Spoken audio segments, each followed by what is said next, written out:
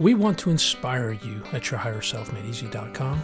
Thanks for joining us and giving us that chance. Today's message.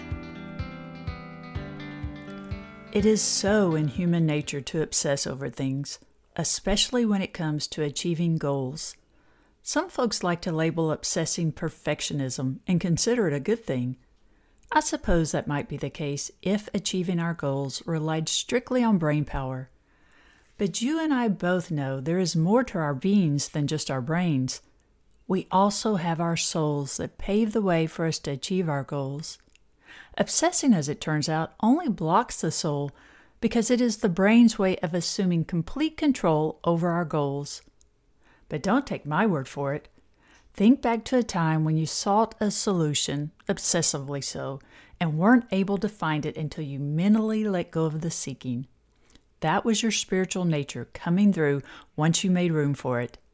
And what was true then is still true today. Your soul will gladly advance your goals once you stop obsessing over them. Just breathe and let go. This inspirational message has been brought to you by Your Higher Self Made Easy. If you would like to receive these messages via email, please subscribe at yourhigherselfmadeeasy.com.